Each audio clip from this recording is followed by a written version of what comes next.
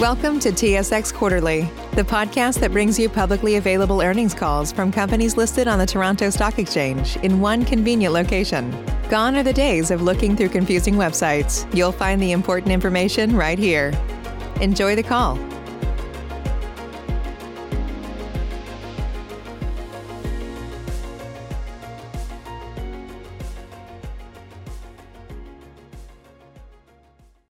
Good morning. My name is Colin, and I'll be your conference operator today. At this time, I'd like to welcome everyone to the Andlauer Healthcare Group 2020 fourth quarter and year-end results conference call. All lines have been placed on mute to prevent any background noise. Please be aware that certain information discussed today may be forward-looking in nature, as such forward-looking information reflects the company's current views with respect to future events. Any such information is subject to risk, uncertainties, and assumptions that could cause actual results to differ materially from those projected in the forward-looking information. For more information on the risk, uncertainties, and assumptions relating to forward-looking information, please refer to the company's latest MD&A and annual information form, which are available on SEDAR. Management may also refer to certain non-IFRS financial measures. Although the company believes these measures provide useful supplemental information about financial performance, they are not recognized measures and do not have standardized meanings under IFRS. Please see the company's latest MD&A for additional information regarding non-IFRS financial measures, including for reconciliations to the nearest IFRS measures. Please note that unless otherwise stated, all references to any financial measures are in Canadian dollars. Following management's remarks, there will be a question and answer session. This call is being recorded on February 25th, 2021. I would now like to turn the conference over to Michael Andlauer. Please go ahead. Well, thank you, Colin, and good morning, everyone. Thank you for joining us today. And with me on the call today, I got Peter Bromley, Chief Financial Officer. Following my remarks, Peter will follow with a more detailed discussion of our financial performance, and then I'll conclude with comments on our outlook and growth strategy, and then we'll open up the lines to any questions. We're extremely pleased with our performance in Q4 and for all of 2020, our first full year as a public company. We continue to demonstrate strong organic growth from our core businesses and attractive EBITDA margins, which reflects our focus on steadily growing healthcare sector in Canada and our strong competitive position in providing specialized transportation and logistics services within it. During the year, we further enhanced our platform with significant facility and route expansions, including our new and moved in 220,000 square foot state-of-the-art facility in Brampton, and continued growth and expansion of our dedicated and last mile delivery product line. We completed our first acquisitions as a public company at the beginning of Q4 with the purchase of TDS Logistics and McAllister Courier, two regionally focused temperature-controlled transportation businesses. These complementary tuck-ins have increased the reach of our temperature-controlled services and further expanded our market presence in rural Ontario. A couple of days ago, we announced our first major acquisition as we entered into definitive agreements to acquire 100% of Skelton Canada and 49% of Skelton USA for a total aggregate consideration of approximately $114.7 million, subject to customary working capital adjustments. We expect the acquisitions to be immediately accretive to cash flow and earnings per share. Skelton Canada was founded in 1962 and has grown to be a leading transportation partner in the Canadian pharmaceutical, blood services, and biologics industry, with nationwide reach and a fleet of approximately 100 vehicles and 120 trailers, offering validated temperature control, state-of-the-art security systems, and real-time shipment monitoring. The company also provides cross-border services into 32 U.S. states from its terminal in Toronto and Montreal. Skelton Canada is a Canadian leader in the 2 to 8 degree Celsius shipments, so we're significantly expanding our capacity in that particular area. Skelton Canada generated approximately $11 million of EBITDA in calendar 2020, with margins comparable to those of Andlauer Healthcare Group. Skelton USA was launched in 2017 as a result of their pharmaceutical customers pulling them into the domestic U.S. market. It has been growing rapidly through successfully leveraging the Skelton Company quality assurance reputation and brand for cold chain expertise. Skelton USA's fleet currently serves customers in California, Illinois, Indiana, Georgia, North Carolina, and Pennsylvania. Our acquisition of a minority interest in Skelton USA allows us to gently enter into the U.S. market by partnering with an existing, well-established operator. Skelton USA generated approximately $2.5 million of EBITDA in 2020, with significant year-over-year growth, but at a lower margin relative to AHG and Skelton Canada. The Skelton companies will join AHG's comprehensive platform of dedicated healthcare supply chain solutions and continue to operate independently, led by President North America Ron Skelton and Vice President Mike Skelton. We will finance the acquisitions through a combination of cash on hand and by drawing $75 million on our credit facilities and issuing $25 million of subordinate voting shares to the shareholders of Skelton companies. The acquisitions are expected to close on or around March 1st this year. I'm really proud of the continued success of our team has achieved since our IPO, while dealing with a challenging operating environment due to the pandemic. As you know, COVID-19 has been a huge disruption for most companies, including many of our clients. Throughout this difficult period, our business has shown incredible resilience in meeting and exceeding our operating budgets, while continuing to successfully advance the three components of our growth strategy, including strengthening our clients' connection to our platform by constantly improving and broadening our service offerings, increasing our capacity to attract both new clients and new business, and pursuing strategic acquisitions to further expand our platform. I'd now like to turn the call over to Peter to review our financial performance in more detail. Peter. Thank you, Michael, and good morning, everyone. Revenue for Q4 2020 increased 13.1% to $86.6 million, compared with $76.6 million in Q4 last year. Our acquisitions of TDS Logistics and McAllister Courier accounted for approximately $5.5 million of the $10 million increase. Revenue for our healthcare logistics segment totaled $30 million, an increase of 8.8% compared with Q4 a year ago.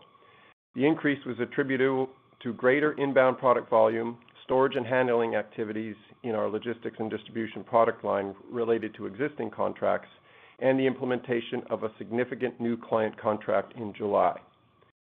This growth was partially offset by a 19.8% decline in our packaging product line due to the temporary reduction in operating capacity that was necessitated by safety measures we implemented in March 2020 in connection with the COVID-19 pandemic, including limiting the number of associates in our operations to allow for physical distancing in accordance with public health guidelines.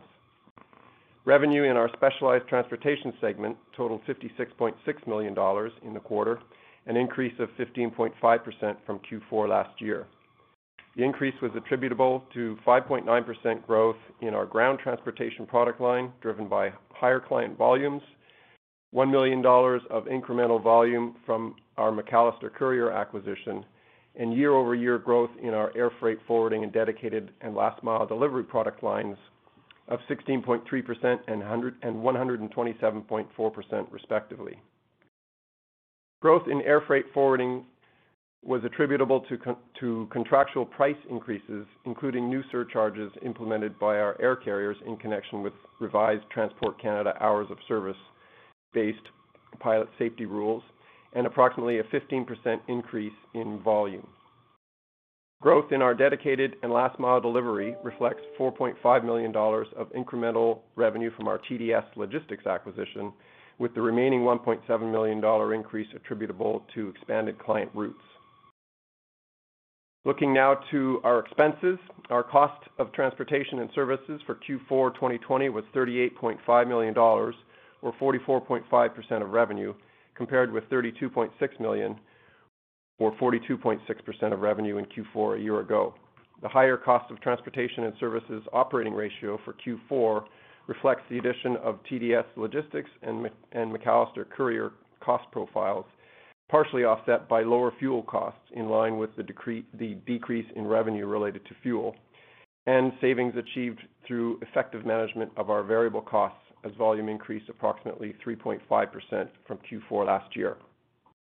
Direct operating expenses were $18.8 million for the quarter, or 21.7% of revenue, compared with $18.6 million, or 24.3% of revenue in Q4 last year. We incurred certain incremental costs in connection with our COVID-19 response measures, including additional cleaning activities for facilities and equipment, expenses for PPE, and other measures impacting productivity. However, these incremental costs were mitigated through effective productivity management and other cost controls. We continued to qualify for the Canada Emergency Wage Subsidy Program in connection with our packaging operations in the quarter, with a total of $600,000 recognized as an increase or as a reduction of the direct operating expenses as a result of the support received from CEWS. SG&A expenses for the quarter were $7.3 million, or 8.4% of revenue, compared with $7.5 million, or 9.8% of revenue in Q4 last year. SG&A expenses for Q4 2020 include share-based compensation arrangements of approximately $800,000, compared with $1.4 million in Q4 of 2019. These share-based compensation arrangements relate to the initial stock option grants to our directors and senior management team, as well as deferred share unit grants made to our board of directors.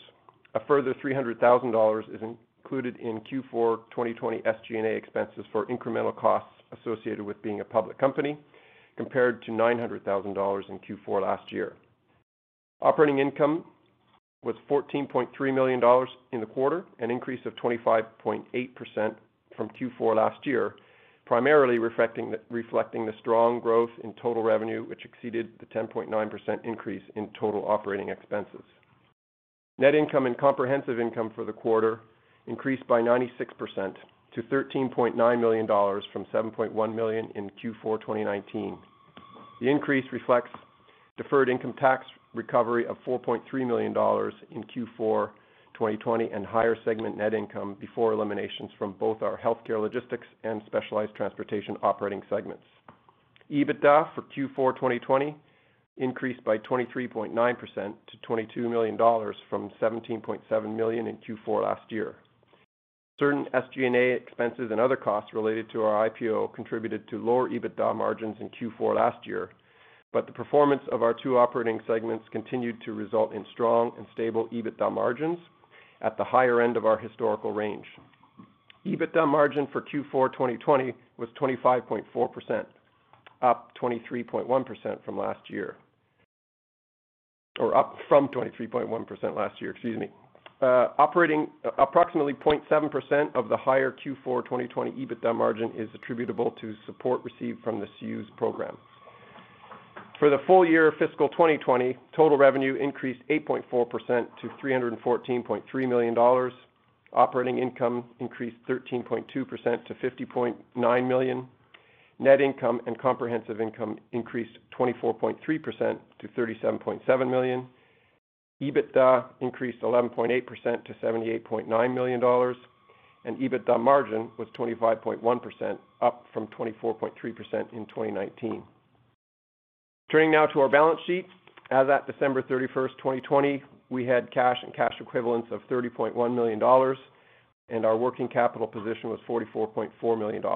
This compares to cash and cash equivalents of $18.7 million and working capital of $30.6 million at 2019 year-end, reflecting the strong cash flows generated by our business. In connection with the Skelton acquisitions, we have entered into an agreement with our lenders to increase the size of our credit facilities. The amended facilities will now consist of a revolving credit facility in the aggregate principal amount of up to $100 million and a term facility in the aggregate principal amount of up to $50 million. I'd now like to turn the call back over to Michael for closing comments. Michael. Thanks, Peter. So in wrapping up, we're very excited about the Skelton acquisition and the potential opportunities for growth that exists going forward. We look forward to the opportunity to continue the Skelton Canada brand and legacy under the AHG umbrella. Skelton shares the same values, the same deep commitment to the customer, and the same commitment to one another as we do here at Andlauer Healthcare Group. Our minority stake in Skelton USA provides us with a strategic entry into the large U.S. market, and we look forward to learning and working with Skelton to drive future growth south of the border. In terms of the ongoing pandemic, our management team continues to meet regularly to assess our business continuity plans, and we are in constant communication with our warehouse personnel, our frontline drivers, owner-operators delivering to the ones in need, and everyone in the supply chain, all of whom have adapted and fully conformed to the changes communicated through our platform from coast to coast. We'll continue to monitor COVID-19 and are continuing to adapt quickly as risk levels rise due to the variant nature of the virus. Speaking of the pandemic, we're also being looked upon in different ways with respect to the logistics of the COVID vaccine in Canada, whether it be through our Credo packaging, where we've had orders from 8 provinces, 1 territory, PHAC, Corrections Canada, as well as pharmacy distributors and even Pfizer, or by being awarded the contract by the Ontario government to warehouse and transport the COVID vaccine, as well as the value-added services products that go with it. We're working locally with provincial health units in Ontario and Alberta to deliver to hospitals or redistribute to other points, including long-term care facilities. We expect continued growth into 2021, supported by the ongoing organic growth, a full year of contributions from our acquisitions of TDS and McAllister, and of course contributions from both Skelton Canada and the interest in Skelton USA.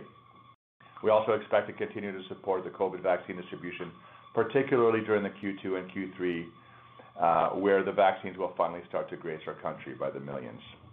Looking ahead, we will remain focused on the growth strategies which have made 2020 our first year as a public company so successful. That concludes our formal remarks, and now I'd like to open up the lines for questions. Colin, please commence the Q&A. Thank you. Ladies and gentlemen, we'll now begin the question and answer session. Should you have a question, please press star followed by 1 on your touch-tone phone. You'll hear a 3-tone prompt acknowledging your request, and your questions will be polled in the order they are received. Should you wish to decline from the polling process, please press star followed by 2.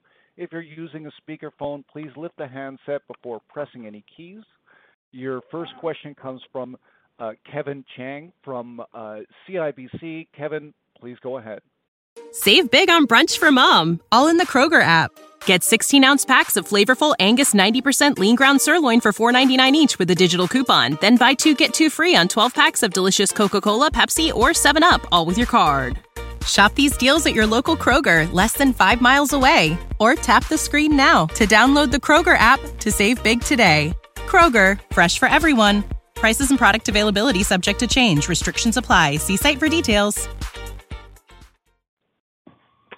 Hi, good morning, Michael and Peter. Thanks for all the details there, and congratulations on the Skelton acquisition that closes next week. Maybe we could focus on the acquisition and specifically on the U.S. opportunity.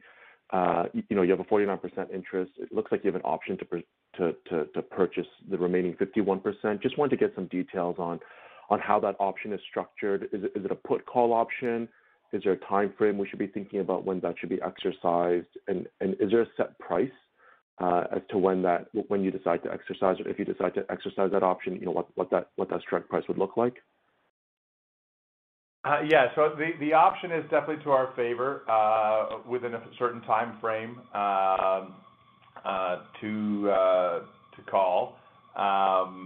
It's pretty simple. It's on the similar terms of the first 49%, and that's basically it, really, from the option. It's very flexible from our standpoint, and like I alluded to in my opening remarks, there are some learnings, but we're excited to get into the U.S. market. I know investment community has always asked, are you looking in the U.S.? I've always said that if something falls is right, then we will look at it. And interestingly enough, Skelton USA, Kevin, got into the U.S. market because they were pulled by their Canadian clientele, who are also in the United States with the expertise and specialized transportation that they provide today for those similar clients in Canada. Actually, just on that, as a follow-up question, in terms of what Skelton's been able to do in the U.S., is it still primarily, providing the service that, as you mentioned, was pulled from their Canadian customers as they look for a supply chain solution in their U.S. operations, or has Skelton been able to expand on that and build a customer book of customers where they're just offering a U.S. service? So they started in 2017 to provide domestic service in the United States. So for them, it was a learning curve. Obviously, continues to be for that matter. And they were the requirements were more on a truckload basis from manufacturer to distributor. Not as complex as what they are able to offer here in Canada, where they have consolidation facilities, warehousing, some warehousing, and other government initiatives, including Canadian Blood Services contract. So that's to the extent of it. I think the opportunity lies going forward is to grow. It's growing very quickly. That portion alone is growing quite rapidly. It's a matter of getting equipment on the road, people, validated equipment and trained and the likes. So I think it's a high growing piece of the business, but it's one of those that head and shoulders commercial. You only got one chance to make a first good impression. You want to do it right, and their commitment to quality is the same as AHG, and they're operators first minded, and that's so I see a huge opportunity, especially with some of our clients particularly on the 3PL side. There'll be, but it's one of those, take it one day at a time. No, that's helpful. And just last one from me before I turn it over. I mean, your packaging business has been the most impacted by the pandemic because of the social distancing rules. When I think about that, do you just see that revenue coming back to pre-pandemic levels as some of these restrictions ease, or do you need to rebuild that book of business, just given what's happened over the past year? Yeah, interestingly enough, our clients have been very tolerant and respectful.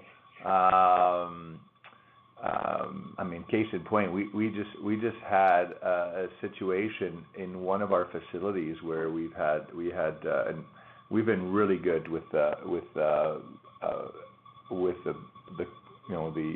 cases, contact tracing and all. And we had an incident where we had 3 people test positive with the variant. We immediately shut we didn't have to. There was enough contact tracing, but we just felt we wanted to shut it down.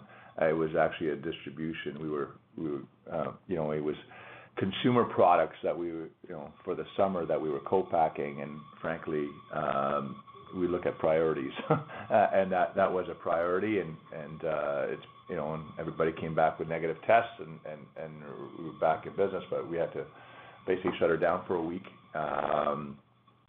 We take that seriously, and I believe our customers are respectful of that.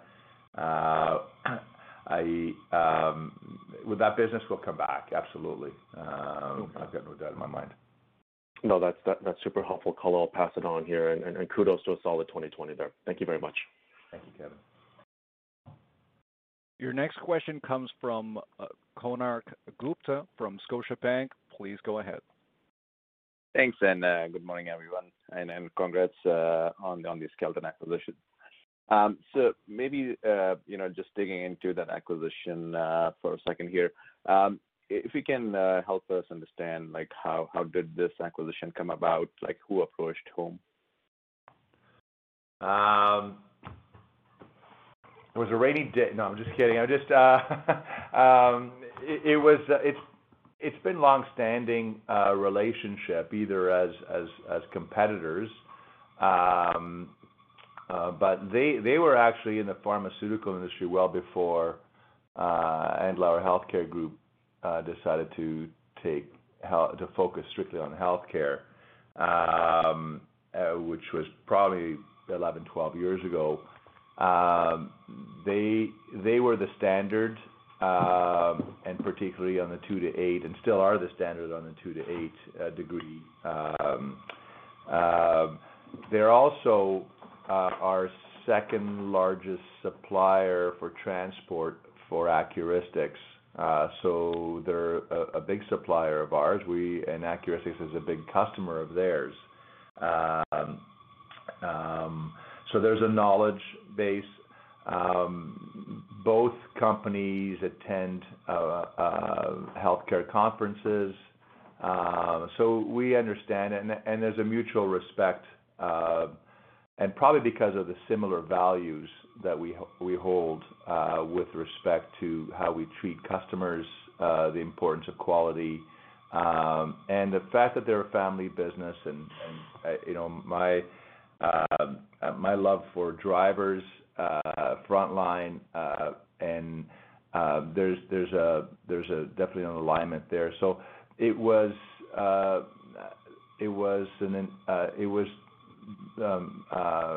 Larry Skelton, who the founder, who was basically he's 80 years old today, and looked at maybe what his options were, and after having met at actually his son's house, we recognized that we had it was the right fit, or they recognized it was the right fit. There's no doubt they were attractive for other larger international freight forwarder players. But like I said, to me, I guess to them as well, it's about the fit and the succession. There are 6 Skeltons in the family, 2 sons and 4 grandchildren that play a big part of that business, and so I think that was a key part of the decision. No, that makes sense. So that sounds like a perfect marriage there. So if you can also help them understand about the customer contracts at Skelton, and how do they compare or contrast versus your contracts in terms of what kind of terms they have that are different than yours, and did you plan to bring them on board with your own kind of terms and structure? So how should we think about the customer relationship going forward, and what it is currently?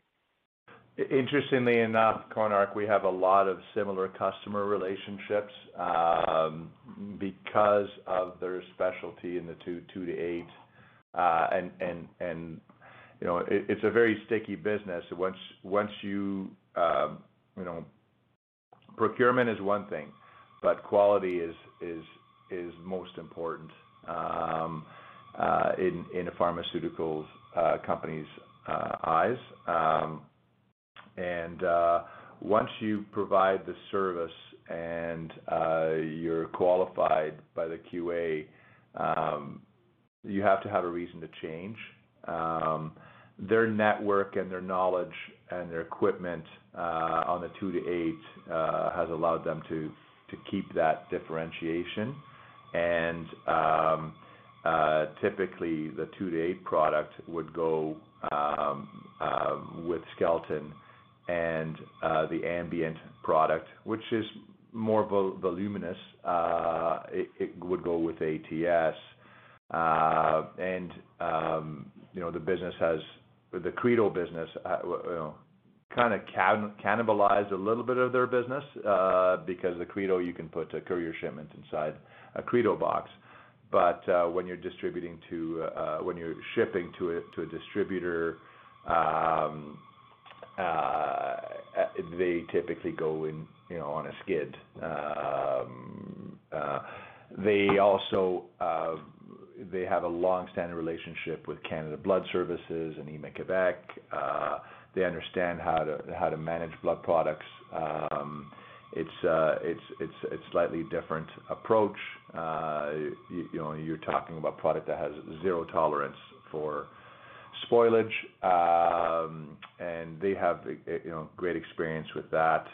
They also have government contracts, which I'm only getting my feet wet in government contracts right now because of the COVID vaccines, but they have that experience with having doing the vaccines, the flu vaccines in various provinces from that in the past and presently, for that matter.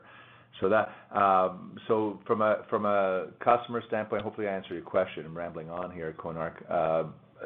A lot of similar clients, and it's on the transportation side of things. They are similar contract in terms of term and the likes. Yeah, no, that's really helpful, Michael. Thank you. And maybe just on U.S. operations they have versus the Canadian operations. So it looks like their EBITDA per truck in the U.S. is quite low when you compare that to Canada. Now, curious as to, in your due diligence, if you figured out if there's something unique to that, be it the scale being smaller in the U.S. Compared to the market size there, or this pricing is much different, or the cost structure, or say anything else that you can offer. Thanks. Yeah, USA is their fastest growing part of their business. They have a bit of a warehousing operation. Obviously the Canadian business on the transport side. This is their fastest, mostly on the truckload side though. The U.S. business is very fragmented. And I don't know, I don't have the stats, but it is extremely fragmented. Probably because, Konark, the regulations are not as strict in the U.S. as they are in Canada. Having said that, when you're moving 2 to 8 product, there's like I said, there's a high value product in these. So there's zero tolerance for failure. And that's where they basically grab the attention. I guess it was a need, maybe because there was a driver shortage in the U.S. for a period of time, and also the fact that their QA standards are such that I think over time we will see U.S. government go creep up to the standards of what Canada has, what Europe has. And that will be more attractive for a company like Skelton or HG companies to be able to grow from there. But it's a big market. The margins aren't as great, and part of it is the learnings of it. So like I said, we're going to learn the business, and we will adapt and grow it like we have successfully done at AHG over the years. I appreciate the color. Thanks a lot. I'll turn it over. Thank you, Konark. Your next question comes from Walter Franklin from RBC. Walter, please go ahead. I think that's me. Good morning, everyone. Good morning, Mr. Franklin. Just kidding. Hi, Walter. A couple of questions just on Skelton, and then one on your organic growth. So you mentioned they were pulled, but you weren't pulled. So can you? I just want to understand what factors were pulling them. Was it out of caution? Was it out of the? I know a lot of your peers talk about the Shark Tank that's down there in the U.S. and how they kind of want to avoid it, but then some of your peers are having good success growing into that market now. So really just curious as to, or was it just a service offering that was different Skelton offered that you didn't, that led to it to be more attractive in U.S. markets. Just curious as to why they went down U.S. and you haven't up until now. And I know it sounds like you will certainly look at that now, but just curious as to that background. Yeah, thanks, Walter. A couple of reasons, and you said at the last part of your question. They have a service offering that we don't have, and that's truckload at 2 to 8 degrees. They offer it. They do it, for Canadian Blood Services. Actually, in some cases, they have to send a whole truck with only half a load because of the value of the product. But we don't have that service offering. That need is there in the United States, and the customers that they have here were asking if they could fill that need.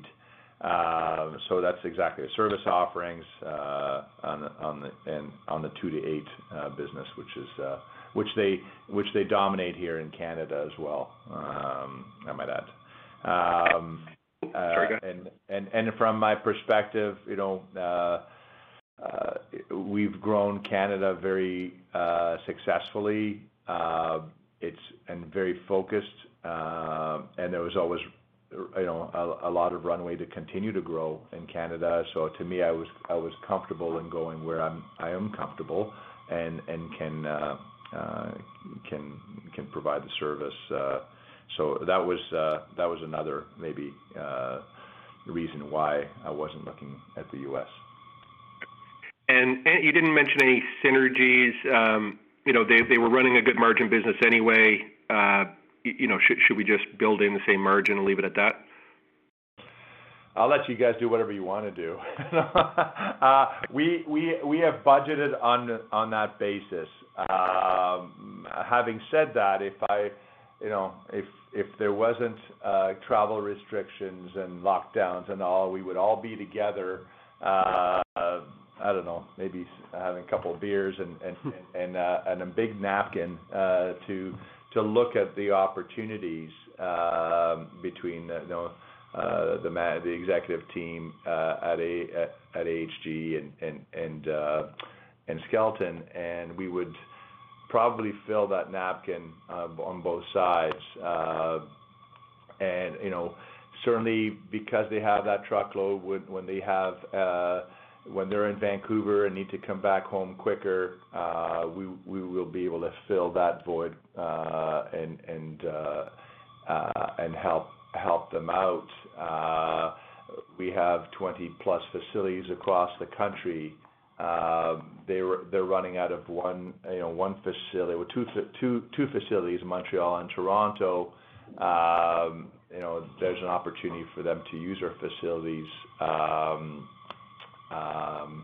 and consolidate and have better payloads as well, leaving out of Toronto. There's a variety of opportunities that are there that Skelton can take advantage of the AHG services that they have now. IT is an area where I feel that they've lagged behind. So certainly the IT support is there. The interesting part is that we have, we obviously we sent out the press release, and both Skelton sales and ATS sales got on the phones, and after all the employees were addressed, and it's been overwhelmingly positive. And I think the reasons I just mentioned are one of those, are one of the reasons why it's because obviously we will try to make the Skelton product even better than it is today because of the network that we have. So those are the synergies. It's not about there's no synergy, in my opinion. This is only going to drive growth. So there's absolutely zero synergies with respect to people. Like I said, it's going to be separate brand, and they have their service offering is different than ATS's or ATS dedicated. So that's where we're looking forward. So however you want to do it. Maybe at the end of the year we'll know better, and hopefully I can under-promise and over-deliver for you. Yep. Yeah. In terms of your acquisition pipeline, Skelton was one of the bigger ones. Barring a couple regionals now, you've got some pretty attractive paper to put to work and a nice balance sheet to support it. Does that mean now either you go into kind of adjacent businesses in Canada, or do you now redirect all opportunities now into U.S. acquisitions if you were to, in terms of your acquisition strategy? Yeah, I mean, we've been focusing here on the transportation side, the specialized transportation side. Certainly on the 3PL side and the co-packaging side, we see opportunities. We just launched later this year organically quality consulting services led by Julie Carrière. That's already getting some traction.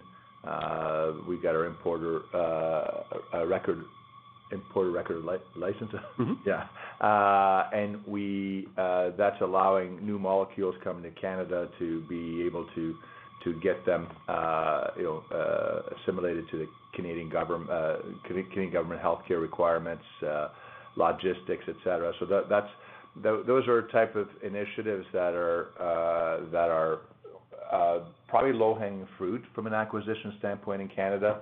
I'm cautious. I mean, I love where we are from a balance sheet standpoint. We were, and Peter was presenting to the board, and we recognize that if we do things right by the end of the year,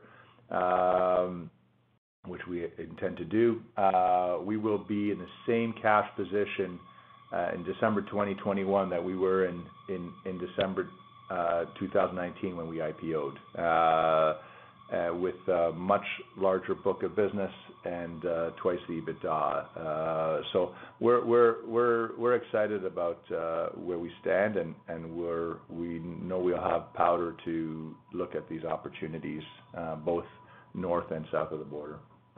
Okay, great. Just last one for me here. You had given guidance of low double-digit organic in your logistics and distribution division for 2021, if my notes are right, and mid to high in 2021 for your ground transportation. Any reason why, on an organic basis, now that we're one quarter later, those two numbers would have changed or might even be a little bit higher? No reason. No.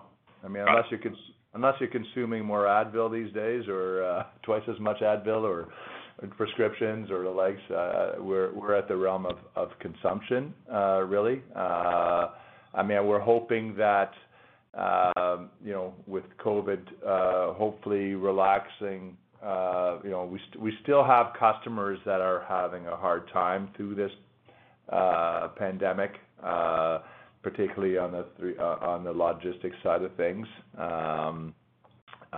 When we look at their numbers year over year. And I think, and even nature that people are staying at home, while it might be a toll on the mental health standpoint, they're not going out there and getting injured and going to the hospital and having to get drugs to fix them and the like. So that's just an observation. Okay. Thanks very much for the time, as always. Thank you, Mr. Franklin. Your next question comes from Maggie MacDougall from Stifel. Maggie, please go ahead. Good morning. Good morning, Maggie. So quick question. Post this acquisition of Skelton, are you able to provide us with an updated idea of what your market share is in Canada?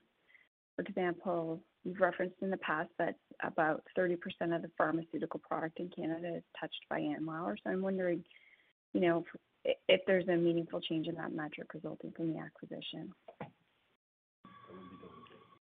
I think you're talking about the logistics number being 30% that we warehouse and distribute on behalf of Canada.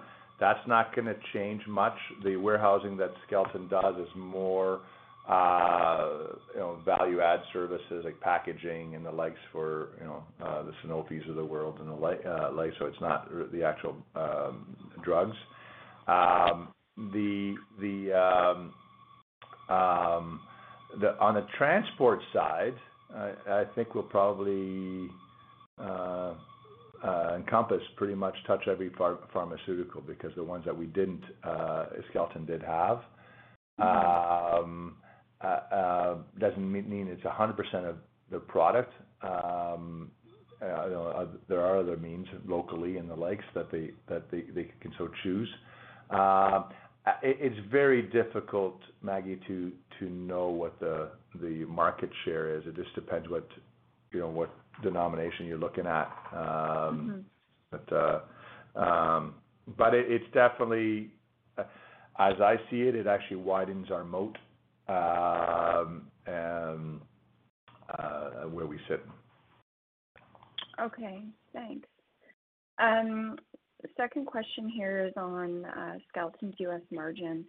You mentioned that it's lower than the AHG consolidated margin, and I'm just wondering if that's a market-driven dynamic in terms of where the pricing and the cost sits at in that U.S. market, or if it's because this is a new business relative to the existing Canadian operations and it's growing really quickly, so it just hasn't achieved scale yet.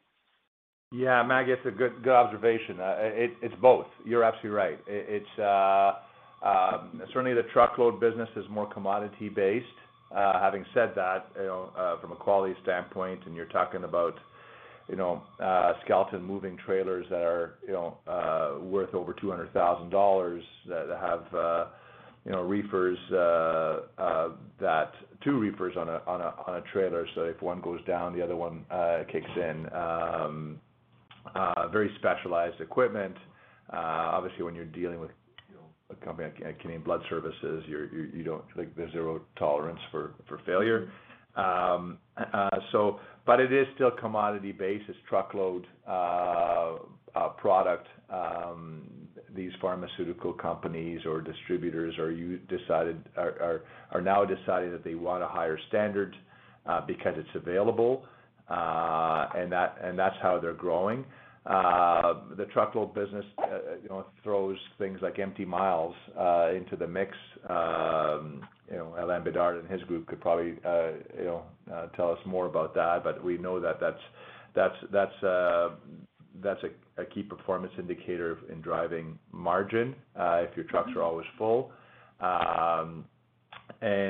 So that's and then there's the learnings. Obviously, that's you say yes, and then you realize, okay, well that's maybe not a good idea to be going that distance. I know that I was talking to Ron Skelton a couple of days ago, and he was mentioning to me that I think they had a handful of trucks stuck in Houston. Obviously, with the disaster that's happened there. So to answer your question, a bit of both. So that's why there's going to be some learnings on it. It's still accretive, still profitable, and they're only getting better in this market. Yeah. Okay, and then just one final question on Skelton. It's interesting to me that, the states that they're operating in, California, Illinois, Georgia, North Carolina, there's not really necessarily a straight line between those regions. And so I'm curious, I guess, sort of the genesis of how that occurred, and then if there is a bit of an opportunity to think about bootstrapping into neighboring areas. Yeah, and that's probably a question I'd have to ask Andy Skelton, who runs the USA. But from what we gathered, that's where the distributors are. That's where the pharmaceutical customers are.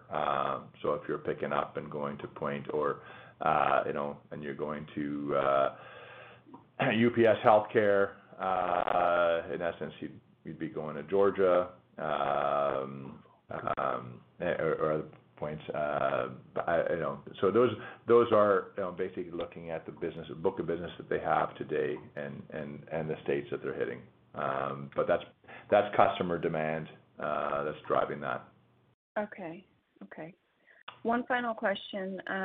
You mentioned in your comments a few different things that you're working on with regards to the Canadian COVID vaccine. First of all, when am I going to get a vaccine? No, what I'm actually wondering is in the past we've kind of talked about this opportunity as being something that you view as almost sort of Andlauer's responsibility as a good corporate citizen to provide this service, and that it could be tens of millions of revenue or less. Are you able to give us some indication as to what type of impact we should expect from the warehousing, Credo, helping with the distribution through public health in a couple provinces? I think that would just be really helpful to sort of have that directional indication. Yeah, Maggie, I wish I could give you the answer, but just like this fact, it's very fluid. The decision-making process is also fluid, and it ranges from province to province. And you see it in the media. Sometimes the media, in my opinion, over-exaggerates. I think there's a lot more organization than people think. But there's a lot of, this vaccine's going to a lot of hands. And I remember when we put our bid in with McKesson for the federal bid, it was basically on the premise that you'd only touch it once, and we had the capabilities of doing that. Obviously, people didn't recognize that, maybe because we didn't have foot on the ground in Belgium, where other international players do with their own planes, and we thought perhaps Cargojet and Air Canada would be a good complement. But with that being said, and it's easy to be the Monday morning quarterback on this, but the reality is that this vaccine is coming in from the federal government to the provincial governments. The provincial governments are going to turn around and allocate it to their provincial health units, who know their demographics very well, and then there's a priority selection in terms of who gets it. And it sounds by your voice, Maggie, that you're not going to get it for a long time, or you'll be one of the last ones. But with that being said, it's very fluid. We don't know. We're here to support it. We were contracted just recently to warehouse and transport the product, the vaccines, and we're very proud. We're excited. We have all hands on deck. We're probably the only people who can provide that type of visibility, quality assurance. We have the capacity. We have just in our Vaughan facility alone, we have a -20 freezer that can handle over 5 million vaccines. We have the same one in Calgary. We have the ULT. We handle Pfizer's distribution today. We handle AstraZeneca's distribution today. There's a lot of compelling reasons why we're able to support it. We've been tasked by local regions, whether York or Peel, or like to help them out when the vaccines come in to distribute. The Credo packaging has been probably the big star of the show because of the validation, the fact that this product can be stored at -20 and open and closed in small quantities, even though you can put 4,000 vaccines in a Credo box. So we're working. We're here to support government. Certainly in Ontario, there's been a lot of discussion. Alberta as well, and our executive team is involved on a daily basis on it. Not that it's distracting away from our core business, but to me, we have to be able to support this, and that's we're ready for it. So what the numbers fall out, I have no clue, but it won't be that material. Yeah. Okay. Appreciate it. Thank you very much. Your next question comes from Stephen Kwai from National Bank. Stephen, please go ahead. Hey guys, good morning. Thanks for taking my questions. I'm just calling in for Endri, and congrats on the quarter here. Just moving back to Skeleton, I just wanted to confirm, did you say that there was a pretty significant overlap between you guys and their clients? And as well, would you be able to give kind of a quantifying number on possible volumes that you're getting from them? Thanks. The overlap question, the answer is yes. And what was the second? Quantifying what? Just volumes, incremental volumes, I guess. I think we can talk about revenues, but I don't know what volumes you're talking about. Sorry, I don't want to mean to. No, that's all right. We posted the financial incremental volumes from a dollar standpoint. I don't know what you're referring to. What metric? What metric? Yeah, that's fine. Yeah, the revenues are good. And just another question on the acquisition. You guys are already pretty big in Canada, so does this raise any concerns with the Competition Bureau at all after this acquisition, or no? No, in the whole scheme of things, we are a small player in the courier and transportation industry in Canada. Okay, great. And I saw you guys mentioned about implementing the Texas system. Just wondering, does that complement your current Phoenix system? And what's the implementation timeline on that? Yeah, that's a good question, Stephen. It's probably our biggest investment into the logistics for this year. We came with an agreement to switch from Red Prairie to Texas this summer. Implementation is going to plan. And we look forward to bringing on our first client in May of this year. So far everything's going to plan as we see from an investment in upgrading our warehouse management system. Phoenix is complementary to it, and that's that with respect to Texas.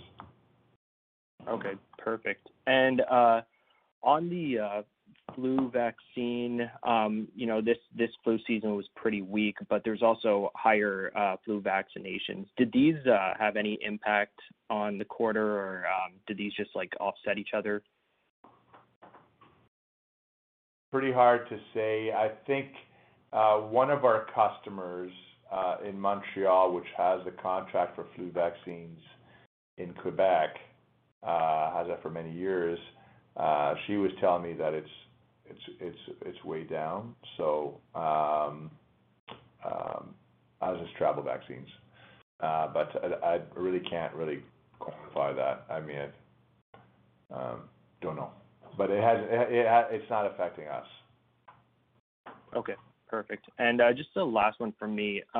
So I know you mentioned the Ontario contract for COVID, and I just want to confirm, you also said there might be potential opportunities for Alberta as well. And are there any other provinces that you might be able to deal with at all?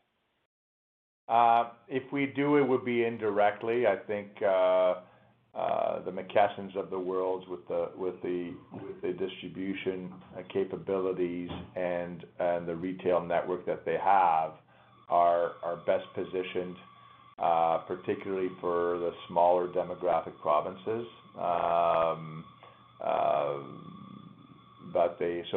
then we're doing a lot of dedicated delivery on their behalf. We've had a lot of orders of Credo from the retail sector.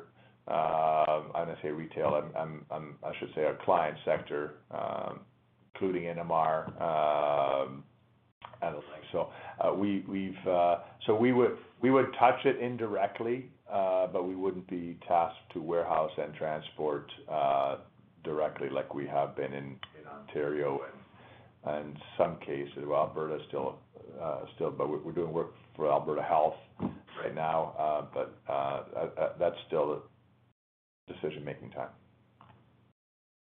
Okay, great. Thanks. That's all my questions. Thanks, Stephen. We have another question from Konark Gupta from Scotiabank. Please go ahead. Hey, thanks for taking my follow-up. Just one finally on Skelton. Do they own or lease their fleet and facilities anywhere on the network? And if they do, what do you plan for the capex this year for them? I'm going to take a breather. I'm going to let Peter answer. No. So, good morning, Konark. The business model in the U.S. is a lease model, but here in Canada, the equipment is owned. And so, when we talk about our own capex, we talk about kind of $1 to $3 million of growth capex and $1 to $3 million of maintenance capex a year. And the Skelton Canada model probably runs between $3 and $5 million of capex on an annual basis. So it's kind of a similar spend, but the fleet and trailers are owned up here in Canada. That's very helpful. Thank you.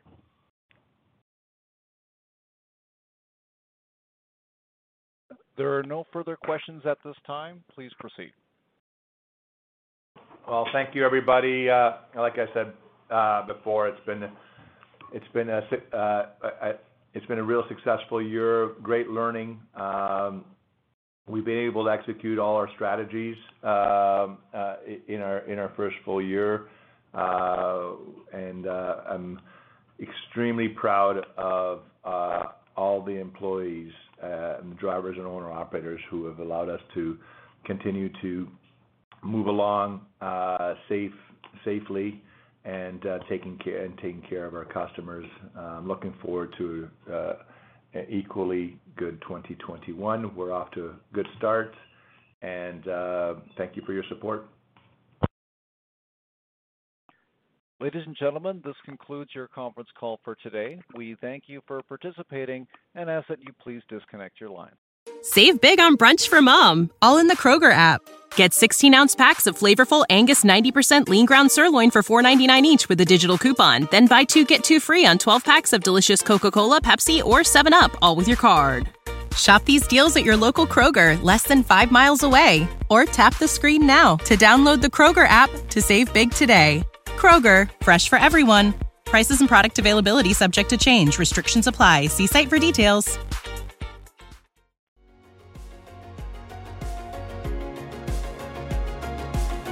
Thank you for listening to TSX Quarterly. If you enjoyed the cast, remember to leave a good rating. And remember, for any additional inquiries, please consult the company's investor relations section on their website.